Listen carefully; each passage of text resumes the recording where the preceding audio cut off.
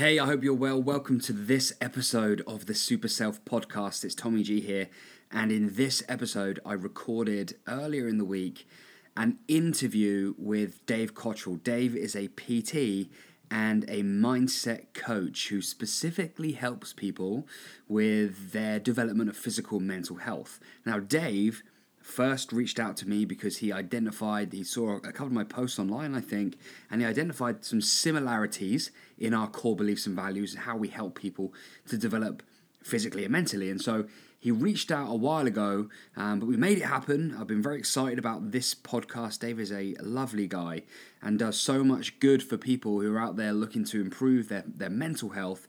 Specifically guys, but this transfers across men and women. I'm excited to be serving you up this episode today. I sincerely hope you enjoy it and it brings you value. As always, anything I can do to help you, any questions that you've got, email me, tommy@tommygentleman.com with the subject line podcast, or alternatively, hit me up on social media @tommygentleman. I hope you enjoy this episode, so here it goes.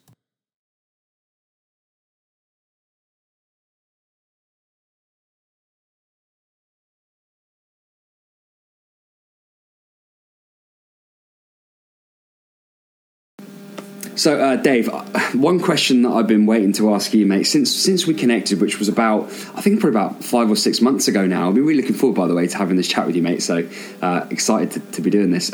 Likewise. Yeah, it's going to be good. One question that's been on my mind is, this is your world. You are helping people very vocally. I mean, your whole brand is Mindset by Dave. It's like you are really hands-on with this area of life, specifically with men. So I thought one question that I thought I'd ask you now is, how does the day-to-day challenge of mental health look for you now? Because you've been very vocal about your story and the journey that you've been on, which maybe we should go there now actually and explain, for the benefit of my listeners, definitely a little bit more about you and your background with that. But how does it also show up now, today, some of today's challenges? So I've thrown that at you, mate. You can kind of do your thing and fill in the gaps, because I'm really interested to know that. Okay, excellent. Well, for the backstory, my listeners are probably sick to death of hearing it, but I guess yours won't have heard it before. I was diagnosed with type 2 bipolar disorder when I was 14. I was horrendously bullied at that time, and very much, I think that my symptoms and my mental illness were all kind of the culmination of just far too much stress and far too much kind of horribleness going on in many different areas of my life. My mum was just starting a business and wasn't there. My dad was never really there whatsoever. I didn't really have anyone to turn to. And the whole idea back then, even when I did see my dad, because I was being bullied in school, he was like, well, I'm a tall guy, I'm 6'2", and I was pretty much 6 foot by the time I was 13.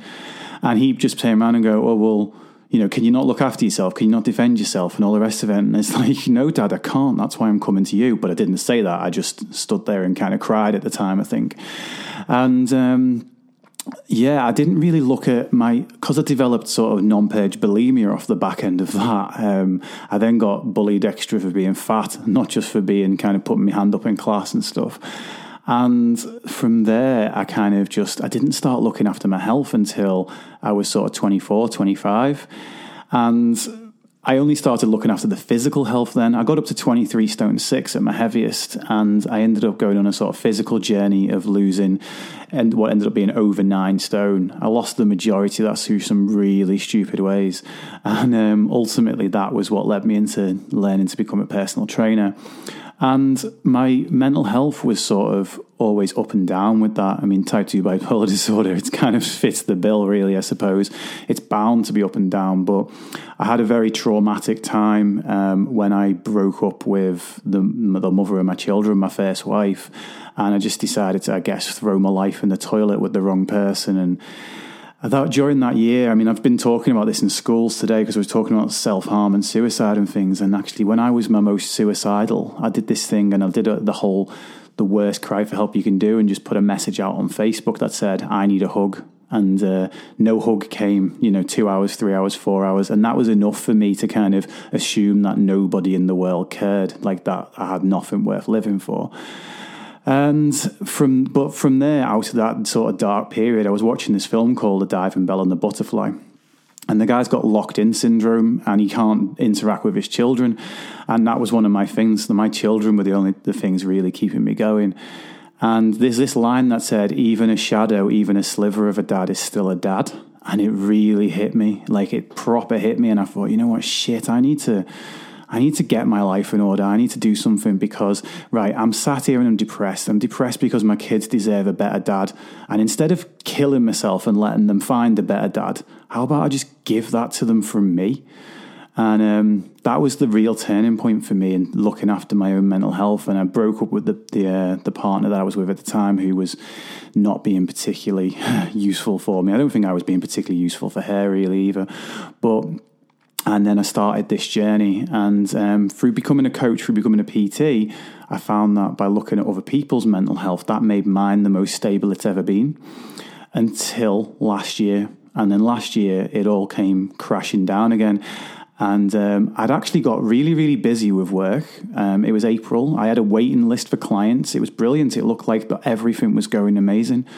But I basically, I'm an obliger. I look after other people before I look after myself. And when that waiting list crept up, my self-care went out the window. And that, you can get away with that for a couple of weeks, maybe a couple of months. But I'd been doing that for a while. And I quit I was doing a degree in nutrition. I quit that to pursue the mindset side of things. And I had the worst, rockiest start to that mindset thing because my own mindset was just in the toilet.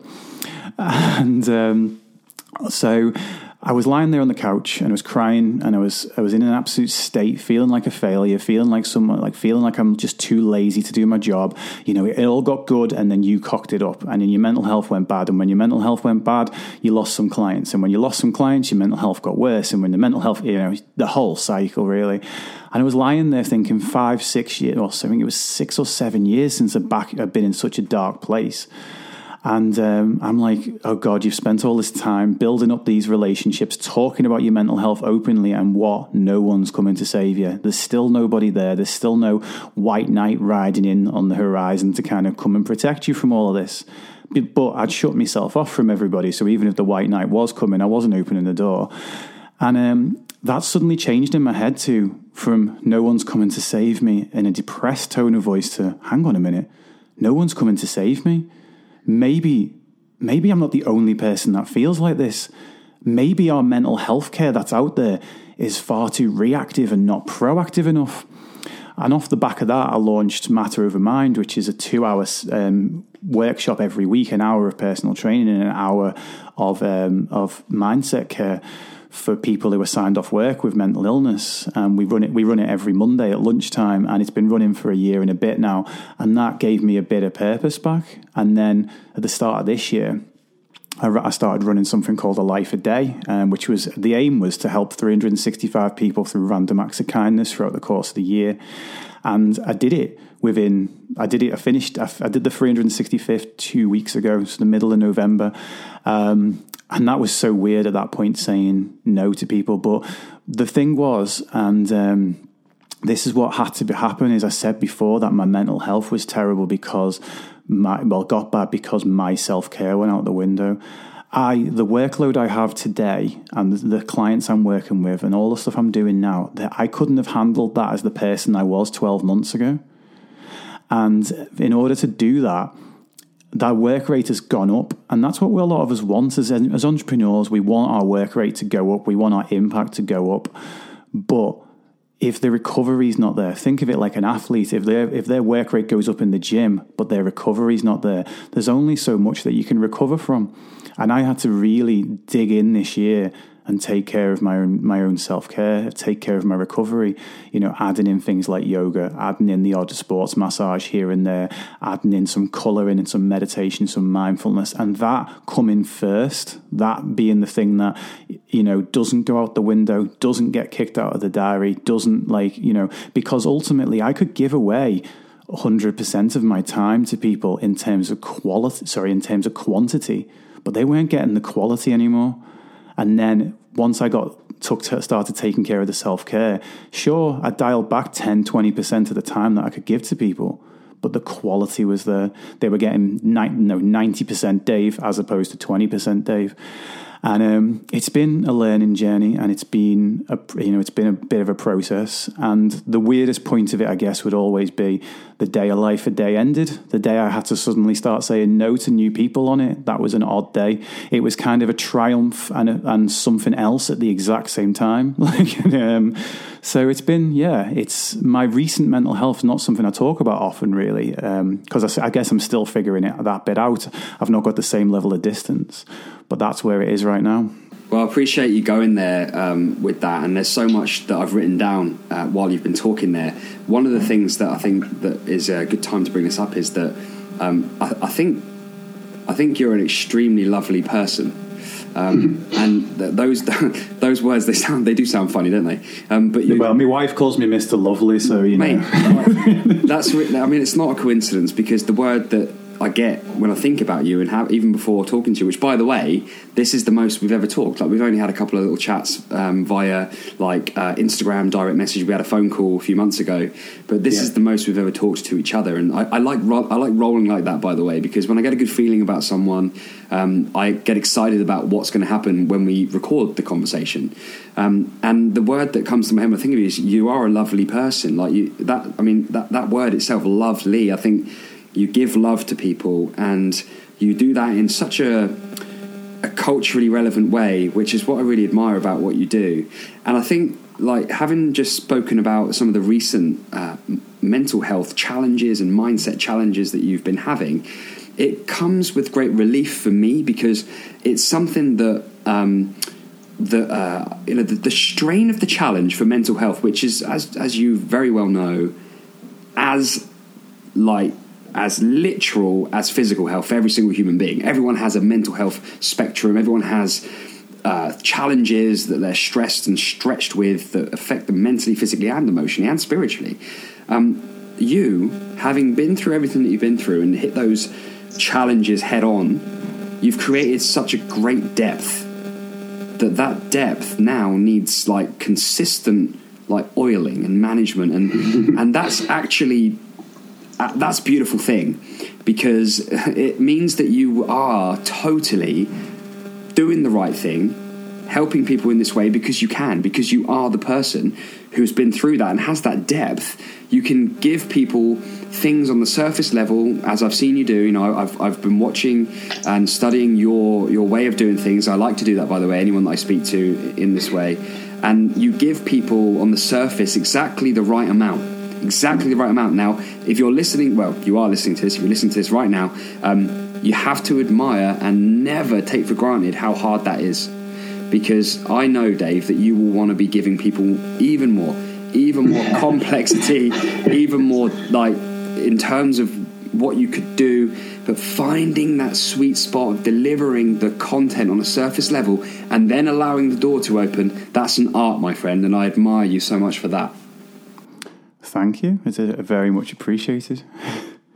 So let's talk about, you mentioned a minute ago a few points around relationships and ex-relationships and stuff like that. Let's talk about expectation in terms of being a manly man, being the man, being the provider and the hunter-gatherer and all the kind of stereotypes that we associate with, being a man. What's the expectation these days in the world that we live in for men when it comes to a relationship? What do you think? Oof, that's a beefy question, isn't it? So let's go there. I think the question's more like, what isn't the expectation of a man these days? So it's funny because we've got the old way of thinking about men, which is that they've got to be tough, they've got to keep a stiff upper lip, they don't cry, they've got to be the provider and all of this. And now we're kind of, as the gender roles are becoming a little bit more sort of fluid, a little bit less rigid, at times, and we've now got the new expectations. It's okay, well, it's okay for a man to cry. It's okay for it's okay for a man to be the stay-at-home dad or whatever it means. And the thing is, I think I've played all of these roles. I was the primary provider in my first marriage, and I'm actually now in a position where my wife is the primary provider in my second marriage. She works a very kind of pretty damn high profile job and brings home a lot more money, and her money's consistent. You know, I'm a coach. Mine's based on the whims of the universe sometimes. And so, you know, she gets holiday pay, which is a wonderful thing. And she wants to use those holidays. And I'm like, if I use those holidays, I don't get paid. But yeah, it's interesting because now it's like people are expecting men to be everything, really. And I think it's I don't know.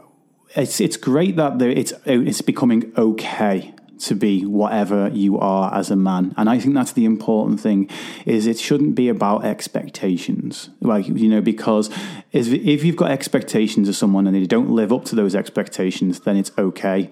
And I actually did one of my own episodes on the podcast last night about labels. And it's like, you know, forget labeling myself as a man or, you know, as straight or whatever it may be. Like these labels, it's like, I want to label myself as a human. I want to label myself as a person, because the expectations on that is, well, you can be whoever you want to be. And I think that's the true definition of feminism out there, is that a woman can be whoever she wants to be. If she wants to stay at home and have the man provide for her, then that's great. If she wants to be out there and be the girl boss, then that's great. Sure. And I think the same is true. I think the same should be true for men, that if that person wants to be all stern and keep a stiff upper lip, and they're okay with that, how you feel about it is more important than what it is. Yeah. If you want to be stern and keep a stiff upper lip and keep things to yourself, but actually truly that makes you feel dreadful about yourself, then it's probably not the right approach for you. Whereas at the same time, if you're constantly open up, and there's an element of where you can be opening up and vulnerable beyond a certain point where you don't take responsibility or ownership for any of your problems, and you become too much entrenched in the victim mentality. I've definitely been there myself, so I know what I'm talking about. Okay. And in that state of mind, you don't actually grow or thrive. So it's a case of, what is the actual mindset that you're holding doing? Is it serving you well? I'm talking to a group later on about state, about your emotional state. And I don't refer to states as being positive or negative. I refer to a state as being more or less useful. Okay. And the same is true about a label that you place on yourself. It's whether or not it's positive or negative is subjective to you. Yeah. But whether or not it's useful or not, that's better.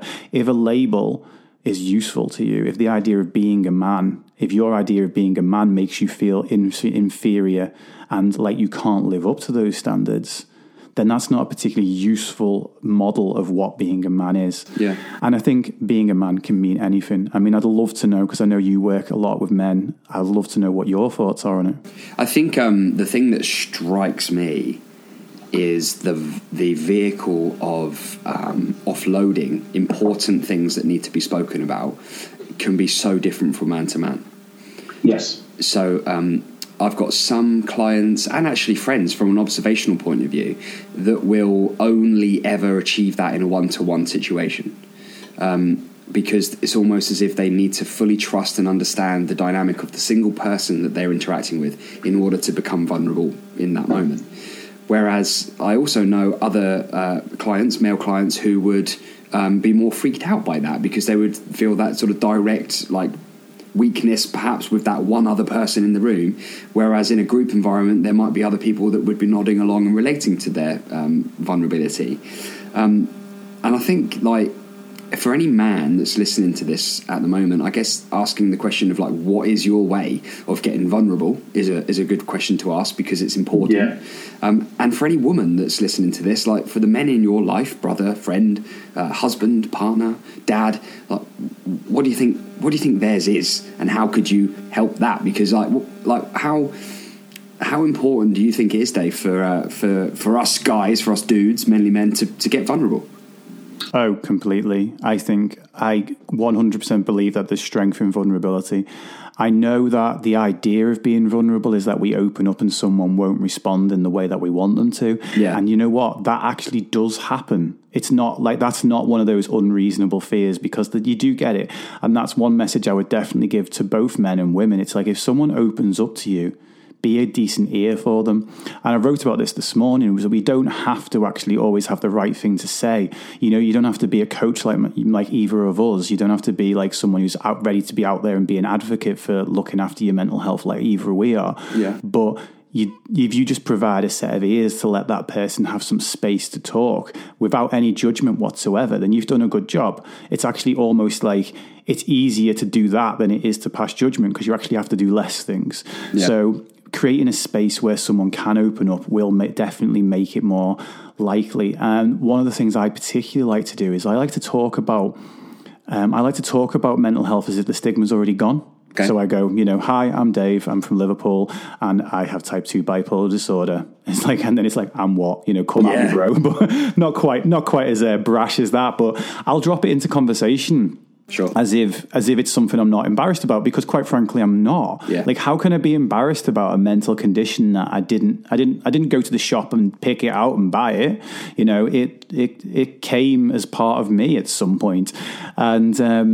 And yeah, it's like, I'll talk about those things openly. Now, in my personal experience, I've actually never had someone open, like someone, I've had plenty of people open up. That was the wrong word. I've never had someone respond to me in the negative way, but I have worked with people who have. Okay. And the ultimate thing I always say there is, like, if you're unsure and it's like the first time, and it's almost like, I know the guys at Sanctus refer to it as coming out about your mental health. I'm not sure if like appropriating that term is going to get us in trouble, but it's like almost like, particularly for the first time you open up to someone that you know and trust. Maybe open up in an online community where that kind of thing is encouraged. Yeah. Because you want that positive reinforcement the first time you do it. Because ultimately, carrying that thing around with you and saying, I've got to hide this thing and no one can ever see it. Yeah. That puts a lot of strain on a man. That puts a lot of strain on anybody. Yeah. And it's an extra weight you're carrying around with you. And as soon as you actually talk about it, the fear of what will happen is so much worse than what will happen. Yes. And I think that, it's super important to actually open up. What do you reckon, Dave, the like telltale signs could be that someone, either you listening or someone in your life who, is a man, in this particular example, what do you think some of the telltale behaviours would be that, we could look out for, maybe to be an extra pillar of support? Yeah, I think this is you really need to speak to a guy called Sam Tyrer at some point from Change Talks. Okay. He goes into schools and does early intervention on mental health there. It's brilliant what he does, and actually he really changed my opinion on this because of something that he'd seen. I always used to say, your friend that's suddenly very quiet, your friend that's a bit off from where they normally are. But he's talked about the fact that a lot of times, especially if a man's gone past the point, because men tend to actually either have a problem that they think is so small that it never needs dealing with, or they're the complete opposite end of the scale and they're suicidal. Through a life a day, I'd worked with 7 suicidal males this year, and I've probably worked with a couple of males that are like, I don't even need to be on the phone to you, really. I feel silly even talking about this, and then very few in the middle. But the idea was, he said that quite often once someone's decided to actually take their life, it's like a weight's lifted from them. And then suddenly that friend that is actually always quiet and depressed, if that person is suddenly very energetic and suddenly out of character, then they may actually be vulnerable too. So it's like what you'd traditionally think of as vulnerable being someone who suddenly acts in a more negative way. Again, whether it's negative or positive is subjective. Yeah. But it's like if a person's acting not like themselves. And I think there was a beer mark campaign from Time to Talk which said, ask a friend twice. So if you'd say, ask them if they're all right, and then they say whatever they say, just go, but are you really all right? Yeah, that's actually a really powerful thing, isn't it? Yeah, definitely. One of my clients, she does it to me quite regularly, actually. And she, as a result, she's one of the clients that she ended up with a much closer idea of my own mental health than most of my clients get in 6 months. She ended up with it in about 6 weeks, because she'd always do that. And especially if I said I'm fine. I mean, fine's well, I'm fine. It's like anytime I said I'm fine, it's like, oh, you're fine. What's up? And that's fine's now become a code word between me and her that it's not fine. So she'd always say, are you sure? And that'd be enough, because it's weird. We get really good at answering the "how are you" question because it's well rehearsed. Yeah. But how are you really? The more specific you get with a question, you get a very different answer. Yeah, exactly. It catches people's it goes into the second part of the brain, like the bit that isn't the bit that's programmed to just palm things off. But the bit that's actually there to really consider an answer. And that's why I think sometimes it can bring out such a telling piece of information, whether it's body language, whether it's words, whether it's facial expression. It's a great piece of advice for anyone listening to take that on board and ask somebody twice. That's really cool. Dave, I wanted to ask one thing there that came to my mind. Personally, I think that as coaches, I love how you were saying there, a client of yours had an understanding of your particular status, if you like, or current position in your mental health at that moment in time, and it developing over a course of weeks. I think there's a lot of coaches, a lot of trainers out there who would rather stay a million miles away from showing any kind of vulnerability towards the subjects they teach. Yeah. Right? And that becoming a massive, massive problem for not only our careers, but also for our quality of service. What do you reckon on that? Oh yeah, absolutely. I mean, I think there's two different beliefs at play there. One belief is and this isn't just coaches, this is people who are in positions of authority.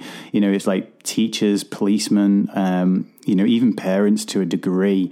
They don't want to show that weakness, because if I show that weakness, I won't have a job, or people will not trust me, or people will feel I'm not the right person to help them.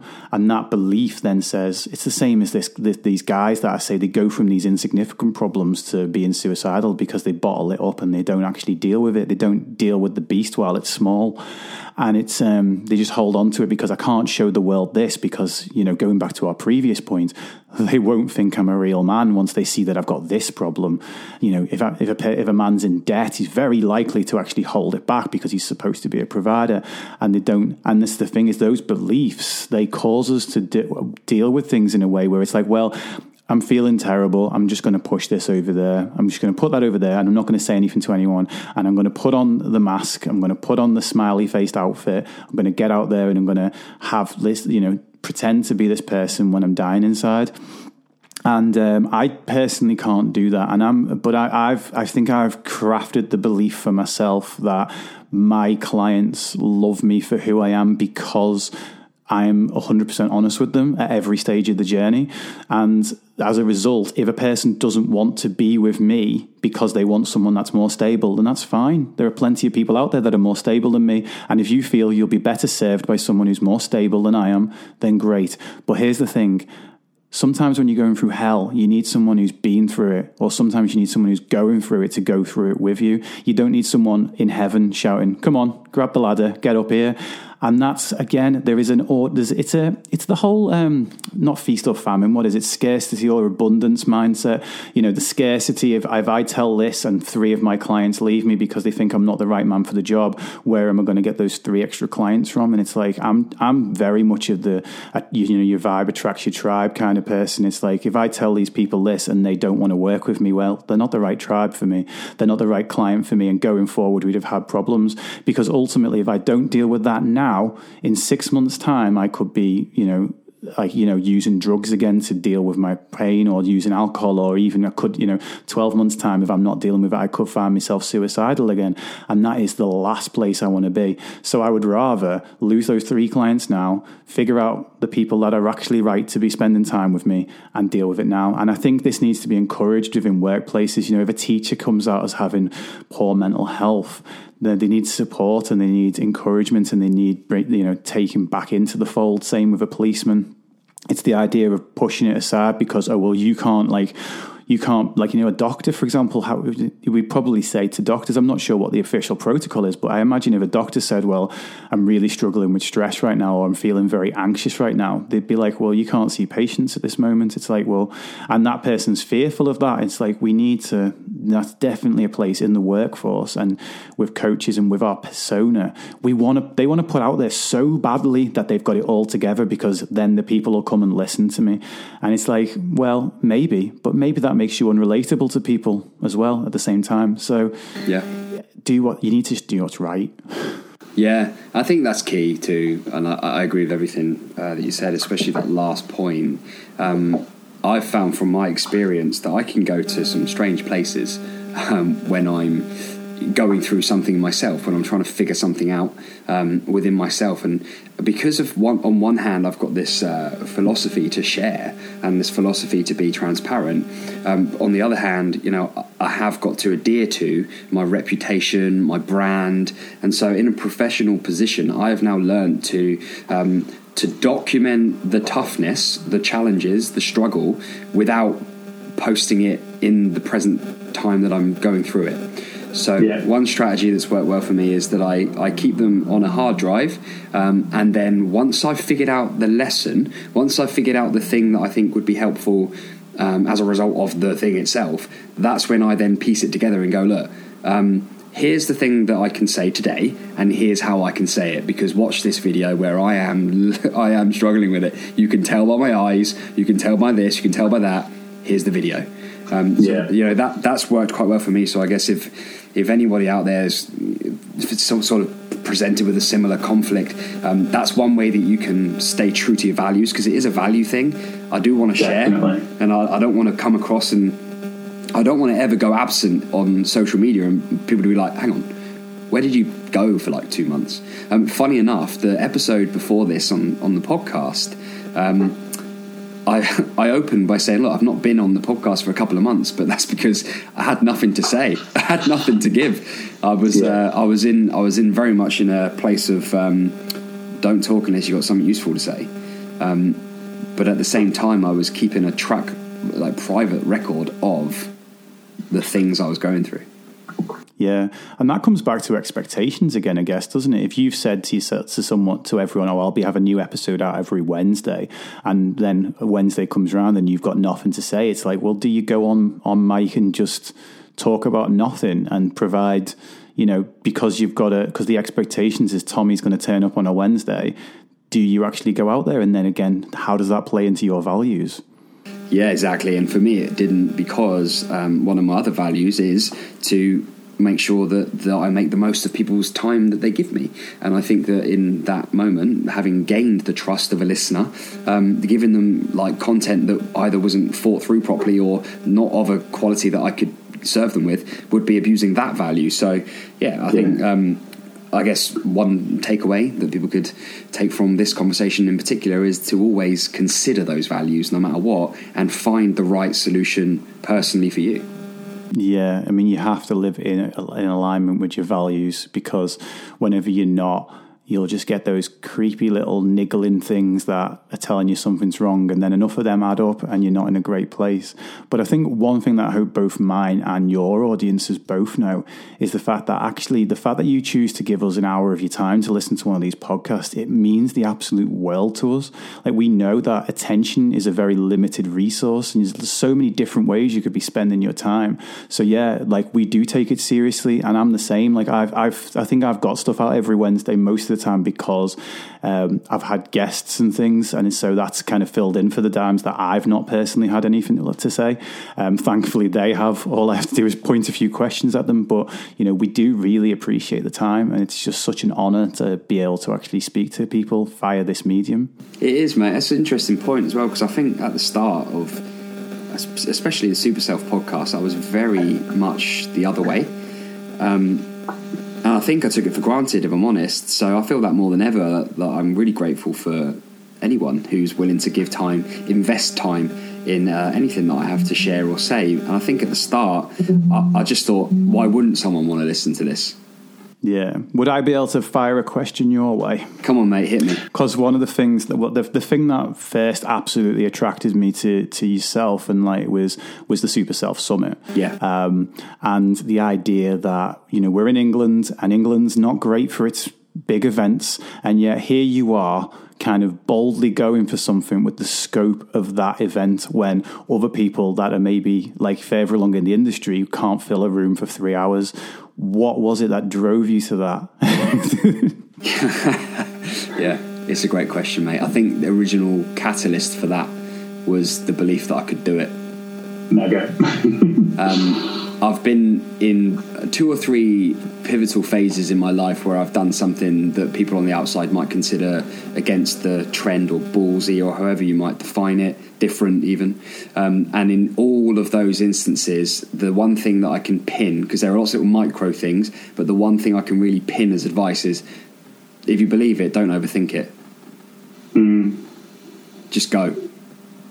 So what was the process there like to take it from an idea to the first event?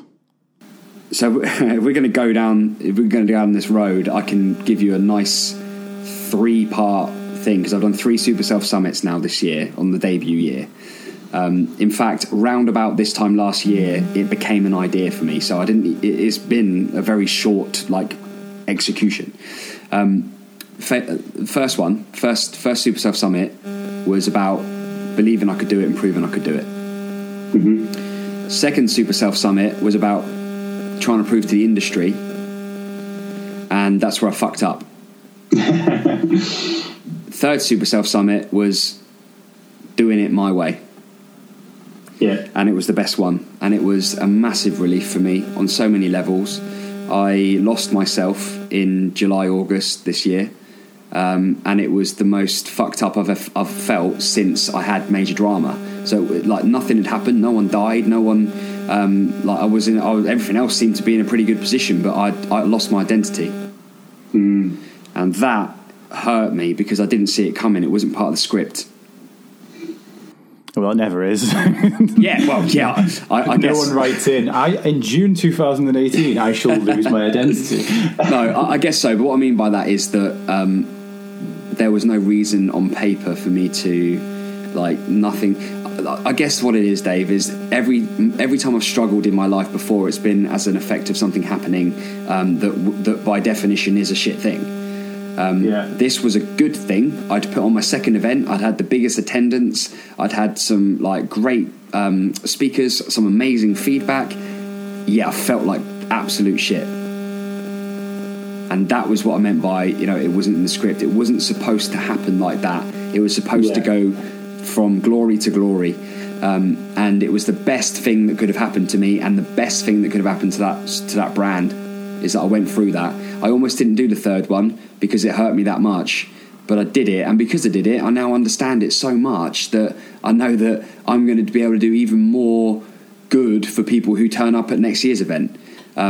Because I've understood what it means to me, what it means to the market, and what it means to the attendees. So I'm going to go into a lot more detail around the personal shifts that I felt at the next event, which will be in June in 2019, because I'm kind of think that that's the best platform for me to really go there on with. But for today, I guess for the podcast listener on my side, I've been alluding to this, guys. I've been alluding to this for a couple of weeks now. But for you guys that haven't met me before, that haven't heard anything, and your audience, Dave, I guess the useful thing I could say is, even when things are successful by definition, still got to be ready to dig deep and look inside yourself. Yeah, definitely. Do you know what date in June yet? 22nd, 23rd of June 2019. Thank you for asking, allowing me to go there. Well, the reason being is the last two times you've had one on, I've already either had speaking arrangements or I think a Tough Mudder or something those weekends, and I'm like, I watch it on the Instagram story, and I'm like, I want to be there. It'd be great. This time around, I had a really cool speaking arrangement myself the same day, and I was kind of watching mine and watching yours at the same time. Well, not watching my personal one, that'd be weird. I'm not that egotistical yet, but yeah, it's and as soon as that date got released, it's I'm like, argh! So what I'm going to do is I'm putting that in my diary as soon as we finish, because I'm going to be at that, because I've just wanted to I know my reasons for wanting to be at a bigger event like that, but maybe you could just go briefly into the why you wanted to do something, not just to prove it, but for what is it that it gives to the person that comes through that door? Yeah. Now, the thing that it gives the person that comes through that door is it gives them a combination of inspiration and education around the topics of health and happiness. And like the main driving force for me now is that I know that every person, every human being that comes to the Super Self Summit is going to be closer to being what I call the Super Self, but you can call it whatever you want. That's just a combination of letters.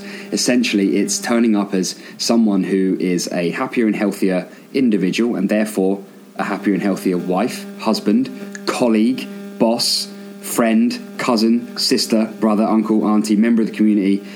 Like, for me, that's why.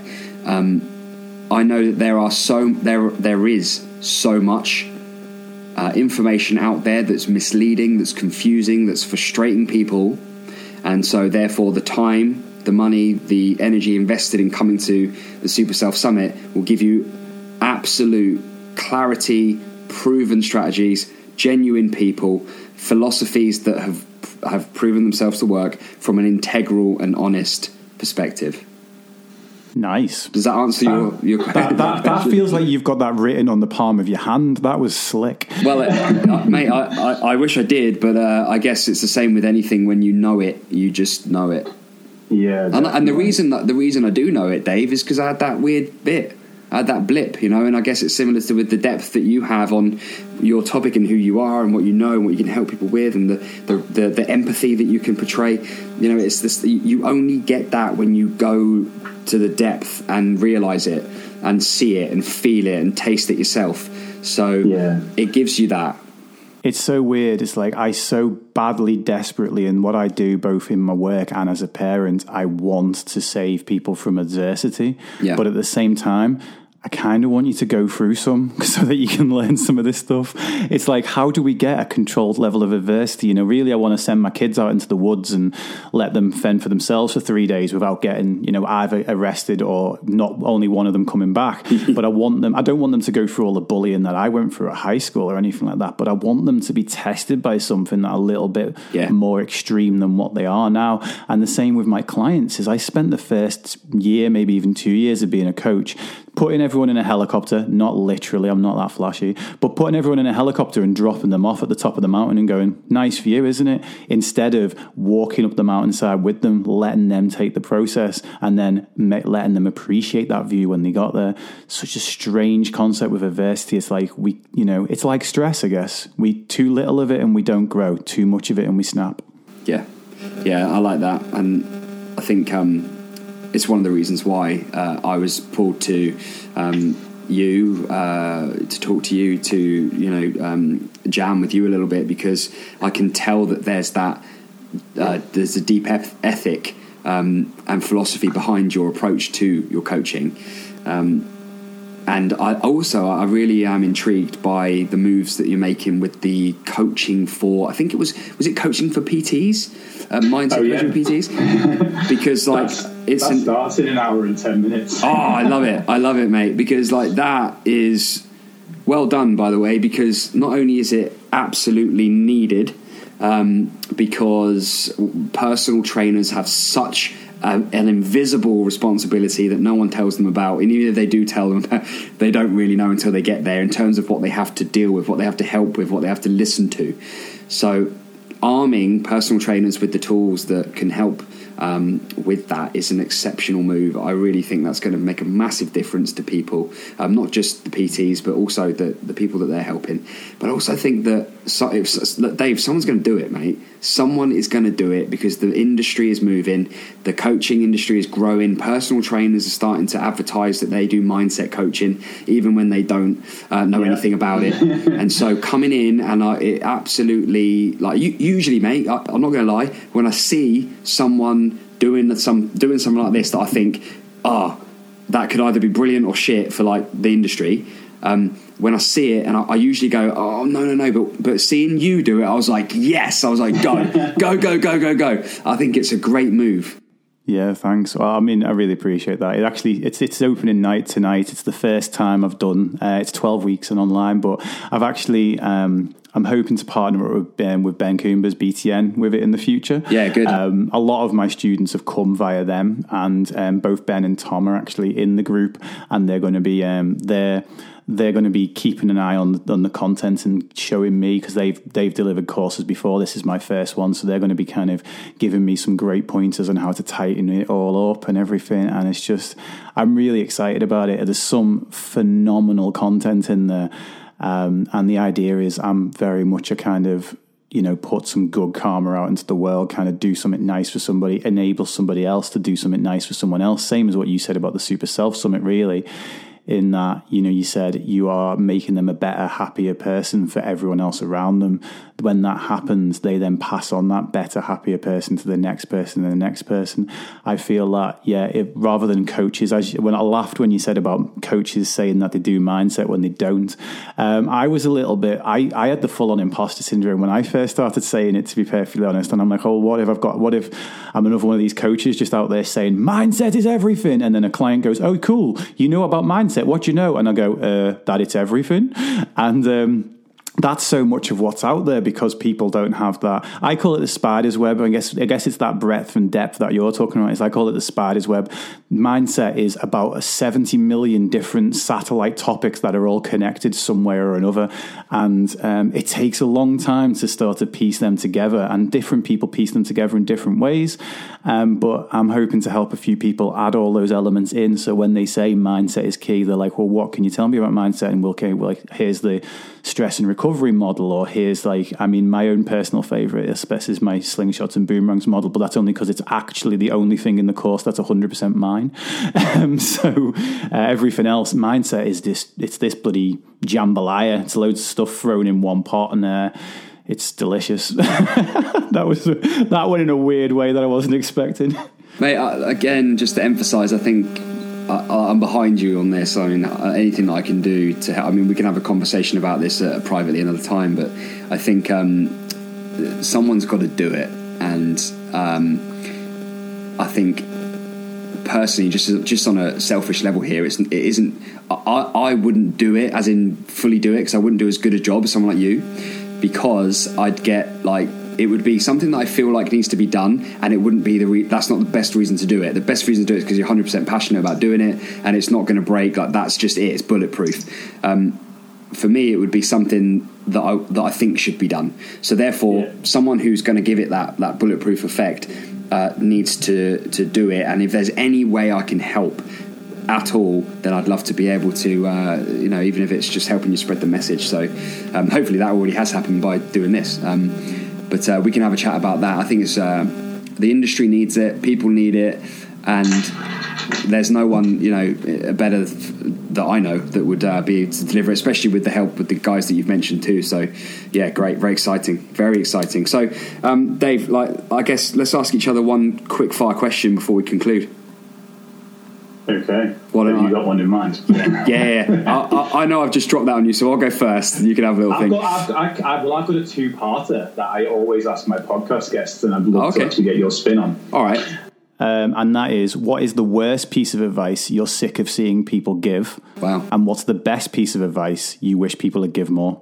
Oh, that's a corker, isn't it? Okay, the worst. That's why I always ask it. Yeah, okay, cool. So I'm going to take this into an area of something that might help with some peripheral stuff for your listeners and mine.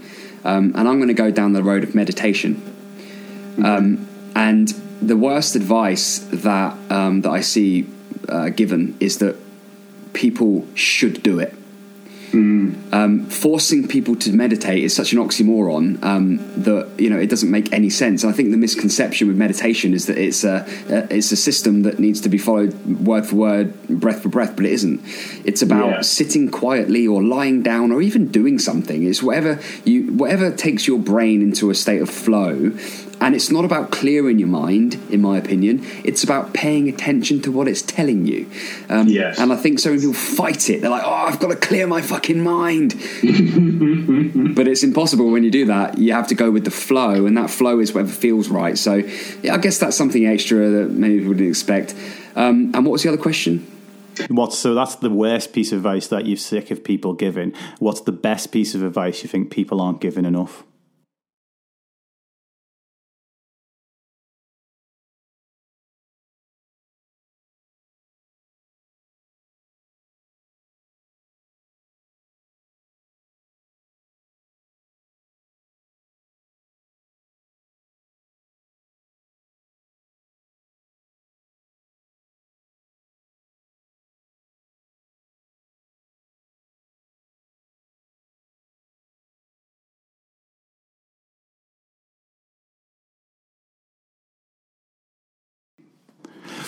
Okay, so we briefly talked about A Life a Day and what happened with it this year. It's happening again next year. January the 1st, it starts all over again. Literally, I have someone booked in on January the 1st for a free mindset call. Awesome. So I'll be doing 365 free one-to-ones over the course of next year. But there's going to be 2 upgrades. One upgrade is that it's going to be called A Life a Day Pay It Forward.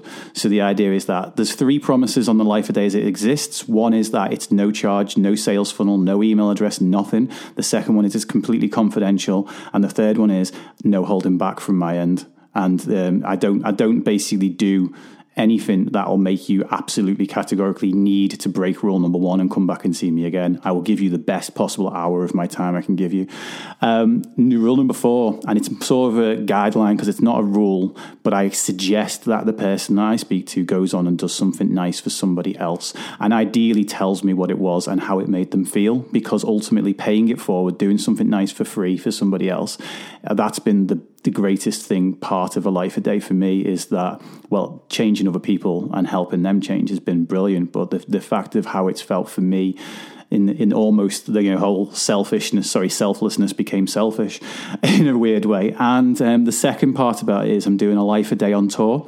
Cool. So I'm going to at least 10 different gyms, CrossFit boxes and that type of thing around the country. Oh, wow. I've got 3 in one weekend, possibly in Scotland. So 1 in Aberdeen, 1 in Edinburgh, 1 in Glasgow. I'm still waiting to try and find a few more of those. So the idea is if someone wants me to come and present to their clients, their family, their friends, I will do a sort of 2 to 3 hour seminar. I might even do some A Life a Day one-to-ones while I'm there if you want. Yeah.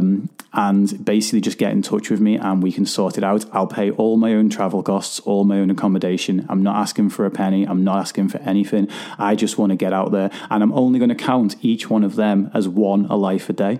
So I'm not going to go and deliver to 50 people and go, right, there's 50 done. I'm going to count it as an A Life a Day for the organizer and just one. So I basically want to make things bigger. I'm using my media budget. I hope my videographer's not listening. I'm using my media budget next year to pay for my own travel and stuff on that, because I figured rather than getting I'm about to get a big block of videos made with him, but I figured next year, instead of my media budget for that, I'm going to spend my media budget on petrol and hotels and food. So that's what's next. Okay, well, hey, I'm sure that there's ways that I'll be able to help you with that, especially around June time. Yeah. Let's it's been awesome chatting to you. I've really enjoyed it, and it's been everything I thought it would be and more. Just to go over this point that we haven't spoken to each other really at all until now. We've kind of gone into this blind. We've gone with the flow. We had a loose plan, but we've kind of gone to places we didn't know we were going to go to. I think it's been great. I'd love to do it again sometime. I'd love to do this again sometime. And I'm sure that there's a couple of little chats we can have offline that would help us collaborate in some way in 2019. So from my side, thanks for listening. Dave, massive thank you for agreeing to do this, and it's been a pleasure trading and jamming with you today. Excellent. Do you want to do our social media links now, or do you want me to put yours in my intro when I put it on my podcast? Because I would love for my listeners to come and find you as well. Well, okay, yeah, let's do it. So anyone that wants to say hi at Tommy Gentleman on any social media. Literally Tommy Gentleman, that is actually my name, by the way. People always say, I was going to ask, but I figured it might be rude. No, honestly, I get it all the time. I absolutely love it now. I hated it at school. I got looked at and picked on for having a weird name, but now it's all good. So at Tommy Gentleman is where to get me, basically. And if you want to reach out, I'm all ears and all eyes, so go for it. How about you, for my guys? Yeah, mine's nice and easy now. I got rid of my surname because that wasn't easy to spell. Mine is at Mindset by Dave everywhere. Quality. Love it, mate. Well, thank you again. It's been an absolute pleasure. And we'll talk soon. Yeah, catch you soon, buddy.